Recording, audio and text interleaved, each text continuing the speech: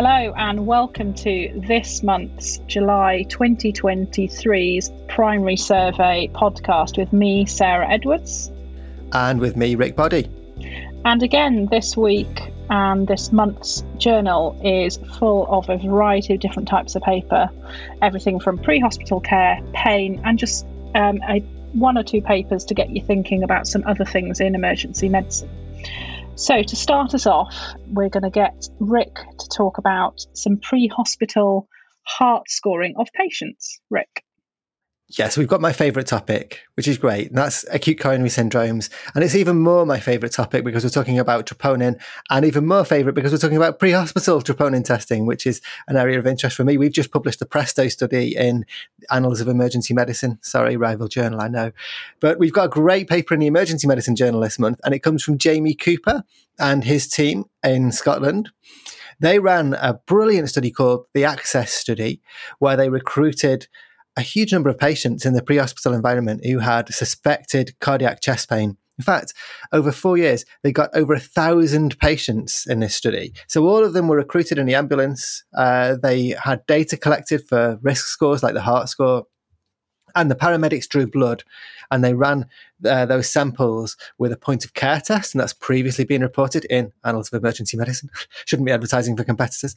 But they've also run those samples with a better troponin assay. So that point of care troponin assay that they used and reported in the other journal wasn't a very good troponin assay. Well, I shouldn't say that. It's just it wasn't very precise or sensitive when you compare it to the current lab assays that we use right now. So in this study, what they did is they used the samples that they took from the patients in the ambulance. They stored them in a freezer, and then they retrieved them and ran them with two extra troponin assays. So there was the Siemens Ultra, which is not high sensitivity, but is a good lab troponin assay. And then there's the Abbott Architect, which is a high sensitivity troponin assay. Now, you wouldn't be able to do this in practice, because you wouldn't run a lab assay in an ambulance, obviously.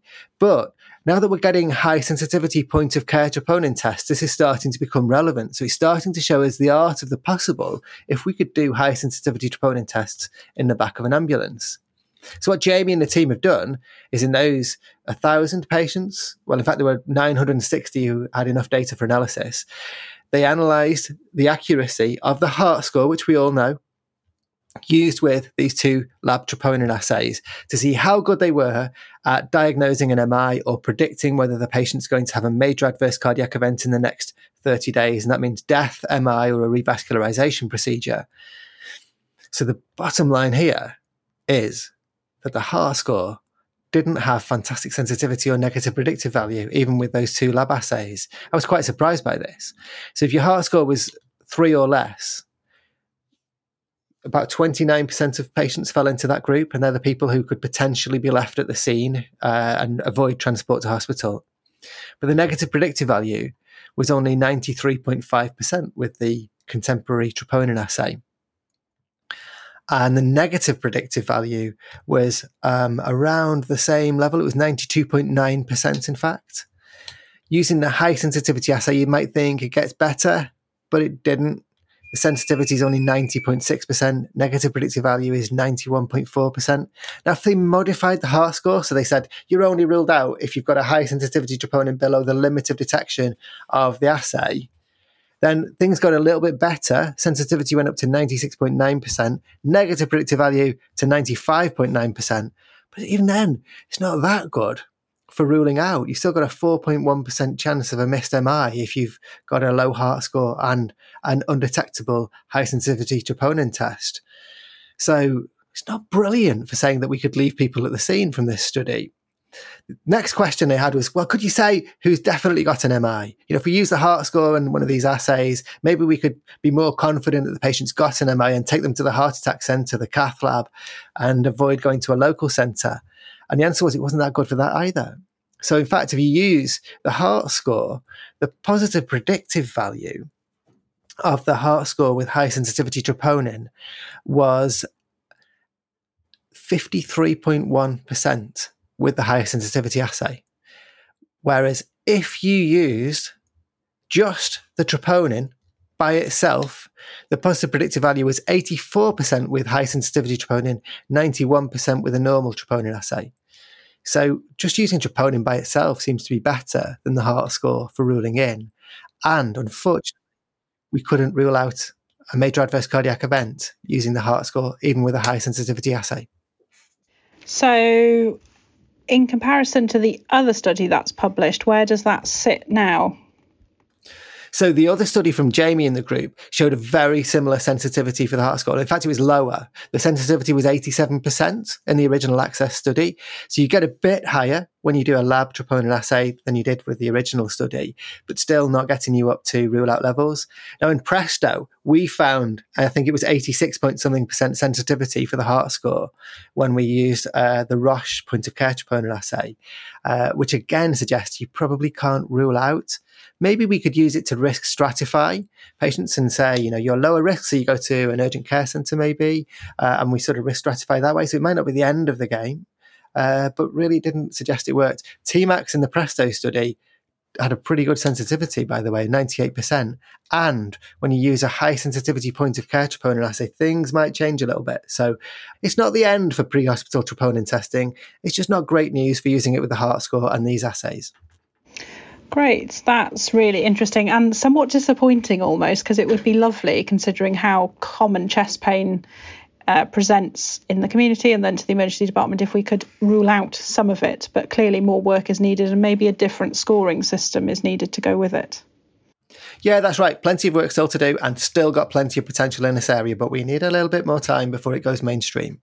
Yeah. So the next paper that we've looked at, Sarah, you've looked at a paper on self-harm. Yeah, absolutely. And I think we forget perhaps that self-harm is one of the most common presentations that we get to the emergency department in the UK and probably to lots of parts of the world. And this research letter is discussing and starting to understand and unpick the perceptions of those pre-hospital providers around self-harm.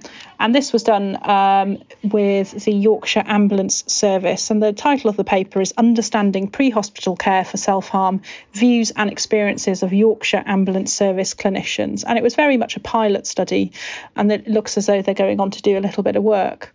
So they had 26 clinicians that responded to a questionnaire that was put out via social media and the local email system.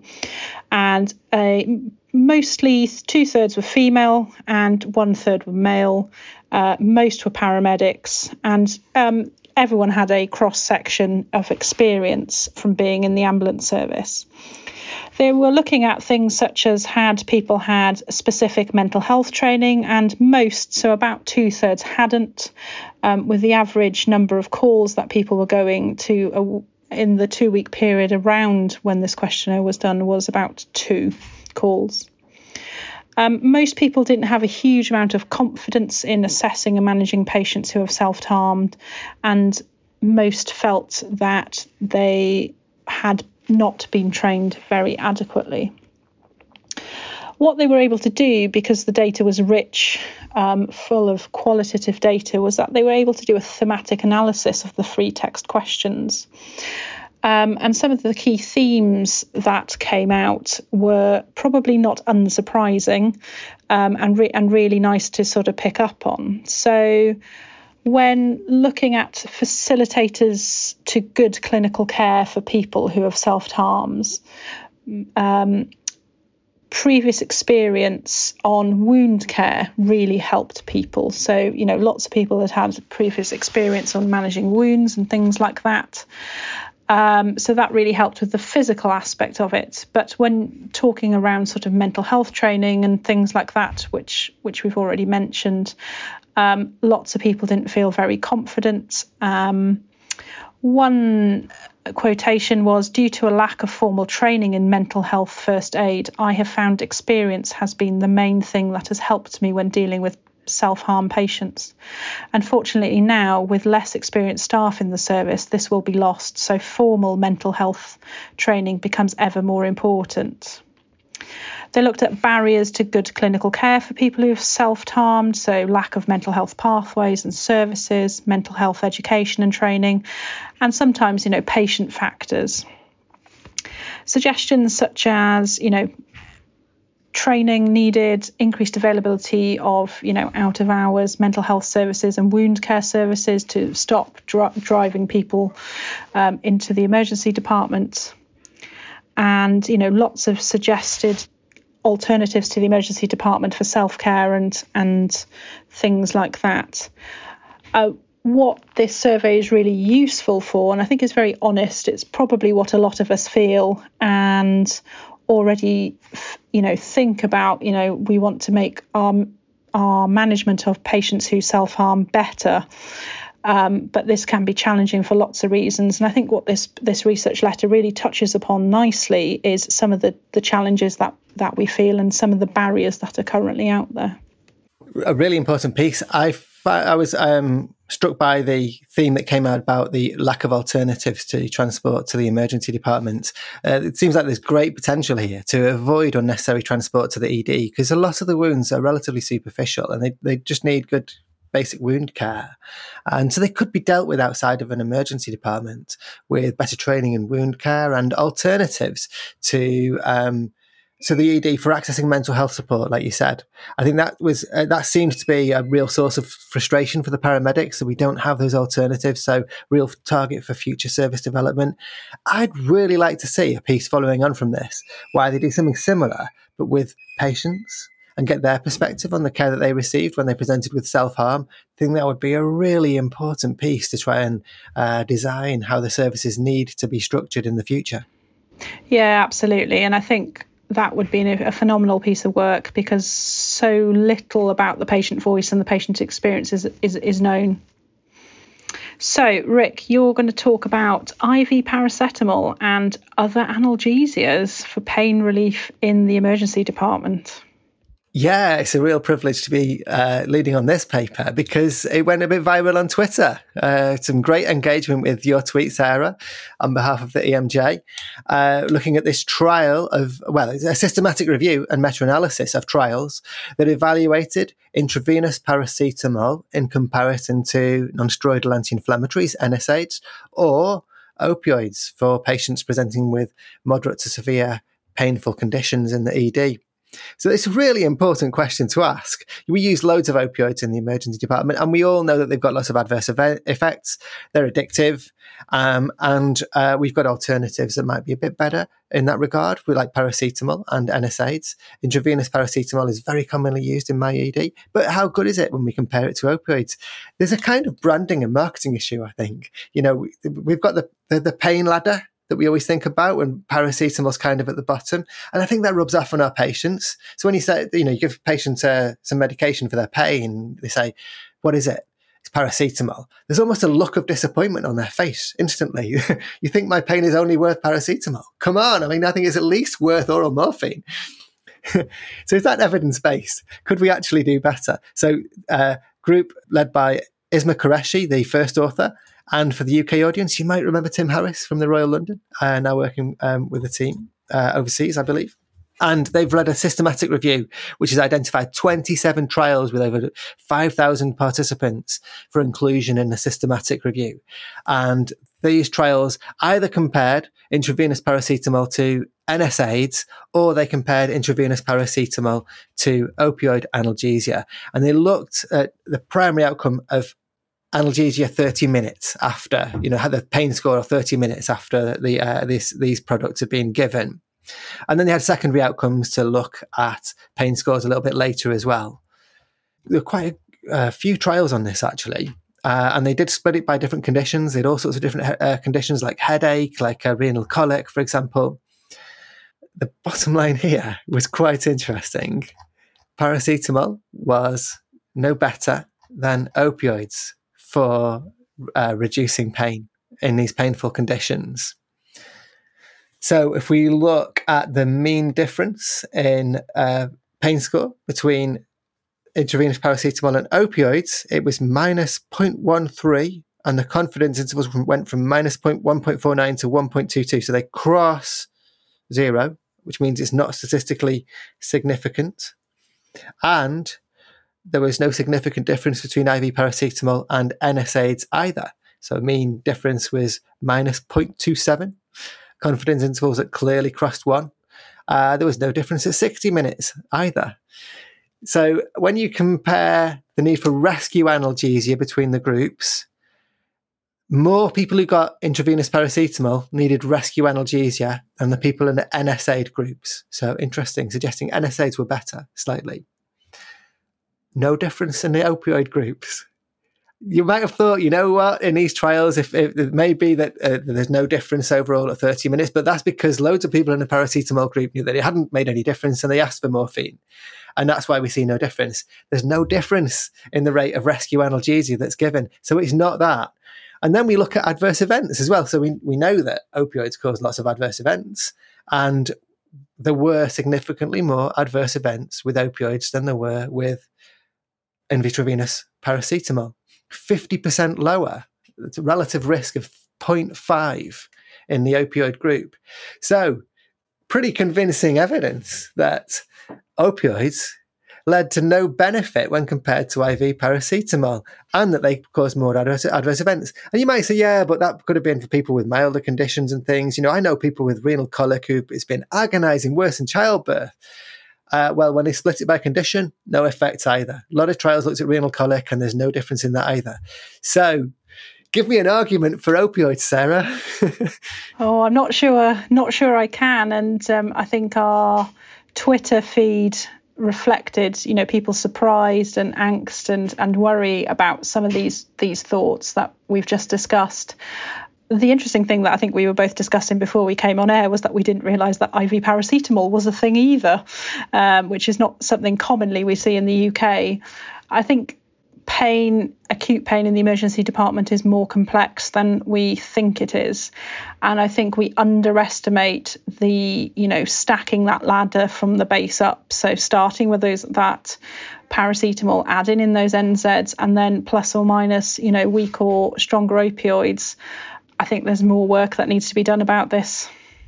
Yeah. And, in practice, the problem is, one of the problems we might have is that largely these trials were double blinded. I think there was one that used acupuncture, so it wasn't blinded. Interestingly, acupuncture did very well in that trial. But in general, they were blinded.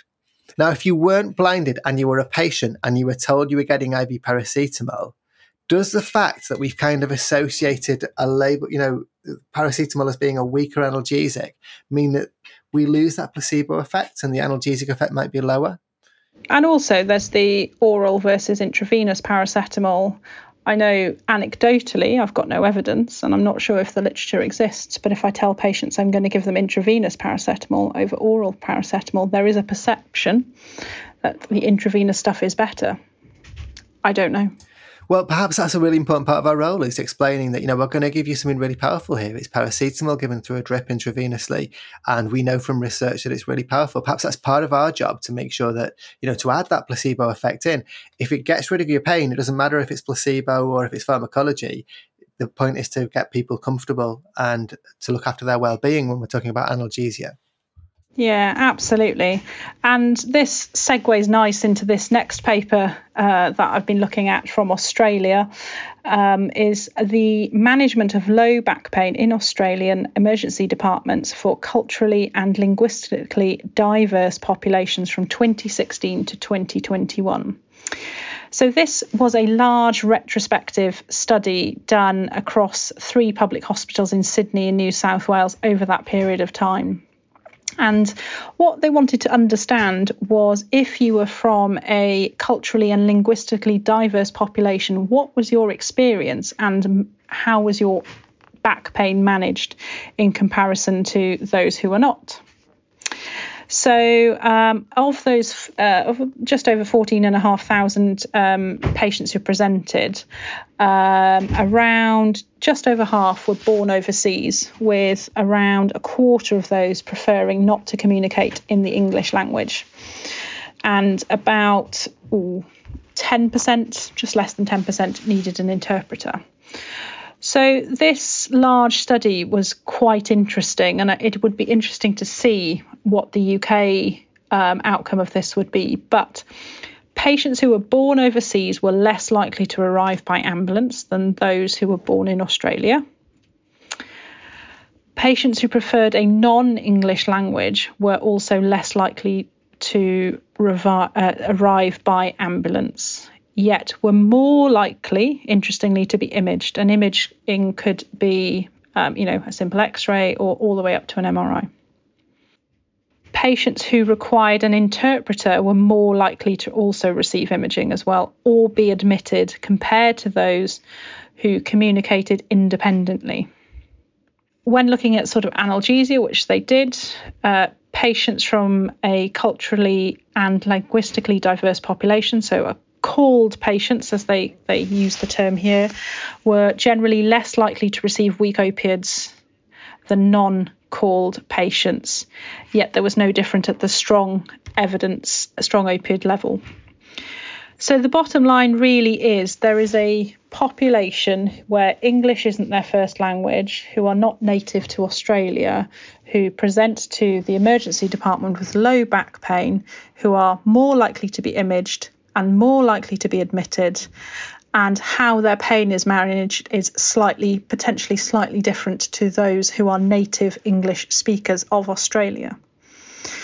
I found this quite interesting and not surprising in a way, and I just wonder, unfortunately this paper doesn't tease out why that might be, but I wonder why that might be happening. And one of the thoughts I have is maybe the needing the interpreter and the need not having English as a native language, you're more likely to get admitted because you may need more time to unpick what is going on. Rick, I don't know, what do you think?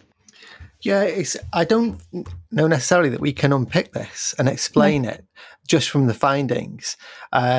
There's a lot more work that needs to be done, because the patients were more likely to walk in and less likely to arrive by ambulance. And the implication from that, the inference would be that, well, perhaps they have less severe problems, but on the other hand, they're more likely to get imaged. And maybe that's because the clinicians are just not confident because of the language barrier, for example, so they're more likely to be cautious and go for the imaging. This is an example of a study that would really benefit from some qualitative work to try and explain the findings off the back of it. I'm advocating for loads of qualitative work today. I've done it before on your first paper, Sarah, and I'm doing it again now. And I think that really interviewing the patients and the clinicians to try and explain these findings, present them to them, and try and work out what might be driving it would be really important. One thing that I would say to that is maybe people presenting but are self-presenting because actually they don't know how to access or can't speak over the phone to call an ambulance. Yeah, very good point. Exactly. And those are the sort of things that you could pick up in interviews with the patients to ask them, just say, this is something we found. Could you talk me through your thought process when you were accessing care? Yeah. So finally, I'm just going to talk briefly about a concepts paper for this month's journal, and it's called Engaging, Empowering and Educating the Waiting Patient. And the lead author is Amjad Mohammed.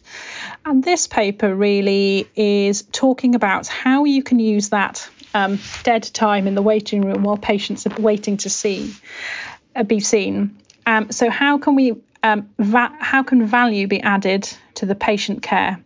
So there are three things that this paper talks about, and it's a nice, really short paper to read and really gets you thinking about how you could use your emergency department's waiting area and that time to improve patient care. So when patients are finally seen, which we know not only in the UK, but there can be a significantly long wait to be seen now at the moment by a clinician, what can you do to empower your patients and get the best for them? So one of them is thinking about how to engage the waiting patient. So thinking about, well, what can you do with the patient while they're sat there? So one of the things is that when you come through an emergency department is, waiting times can be a long time. But people don't mind waiting a long time if they understand the purpose for why they're waiting a long time. So we've got a period of time where people are sat there and they could be there for 12 hours, but the value in that 12 hours is perceived positively if they understand why they're waiting, if the outcome is generally positive. So engaging the waiting patient could include things like public healthcare announcements in the waiting room, literature, things like that. And lots of places do that already. I know in my emergency department, and I know in yours as well, there's lots of posters around about a variety of different things. And it's a balance of not trying to entertain the patient, but using that time where they might pick up, other information about other services, potentially about, maybe domestic abuse, and intimate partner violence is a common one that we see, particularly in toilets, leaflets about managing simple ailments, ways to access different services. So, that could be one way to sort of engage the waiting patient. Empowering the waiting patient, because if you're sat there for a long time, the last thing that you want to happen is that the patient comes to see the clinician, they're dismissed within 5-10 minutes for what for them might be the worst day of their life and the worst thing that they're presenting with. So when you go through the emergency department, lots of information is collected for you, and obviously, it's important that we understand the patient's version of the story is the truth, and how we interpret it and how people interpret it along the way changes.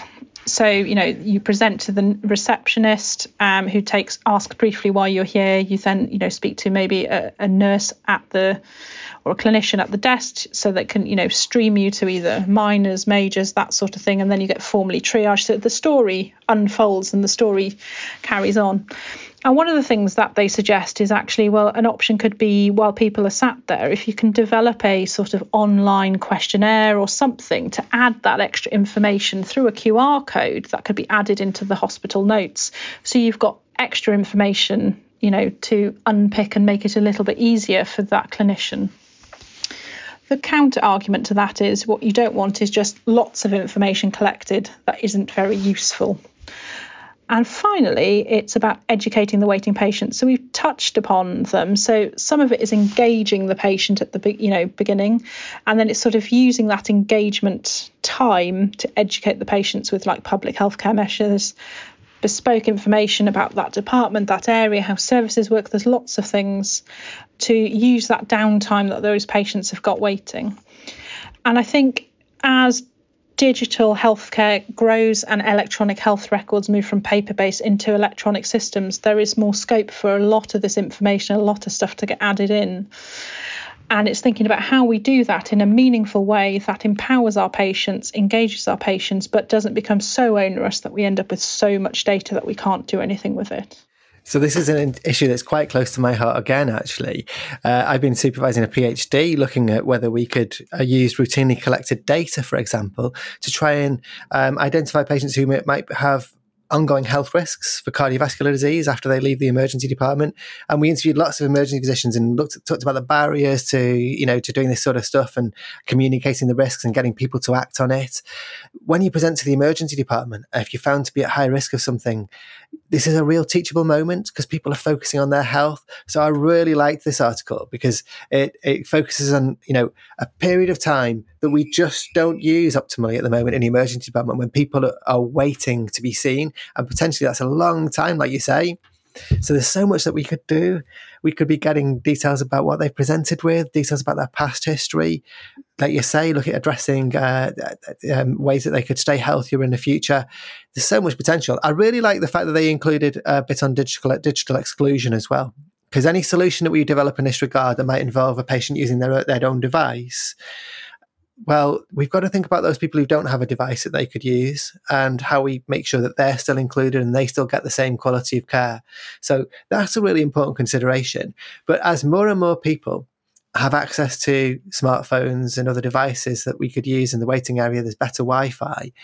This is something that I think we really need to start focusing on, using that dead time to add value to the patient's journey, both for their emergency department journey and helping us to treat them better, but also in an ongoing way to help them to stay healthy in the longer term as well. Really important stuff. Absolutely. And I think there is so much potential and we just need to explore it. And actually, a lot of the challenges I will see is that integration into our IT system. Absolutely. So 5 great papers this month. Absolutely. Really fascinating range of topics. Great stuff. Thank you, Sarah, for setting that up. Yeah, no worries. And we shall leave it there. So it's goodbye from me. And goodbye from me. Until next month. Bye-bye. Bye.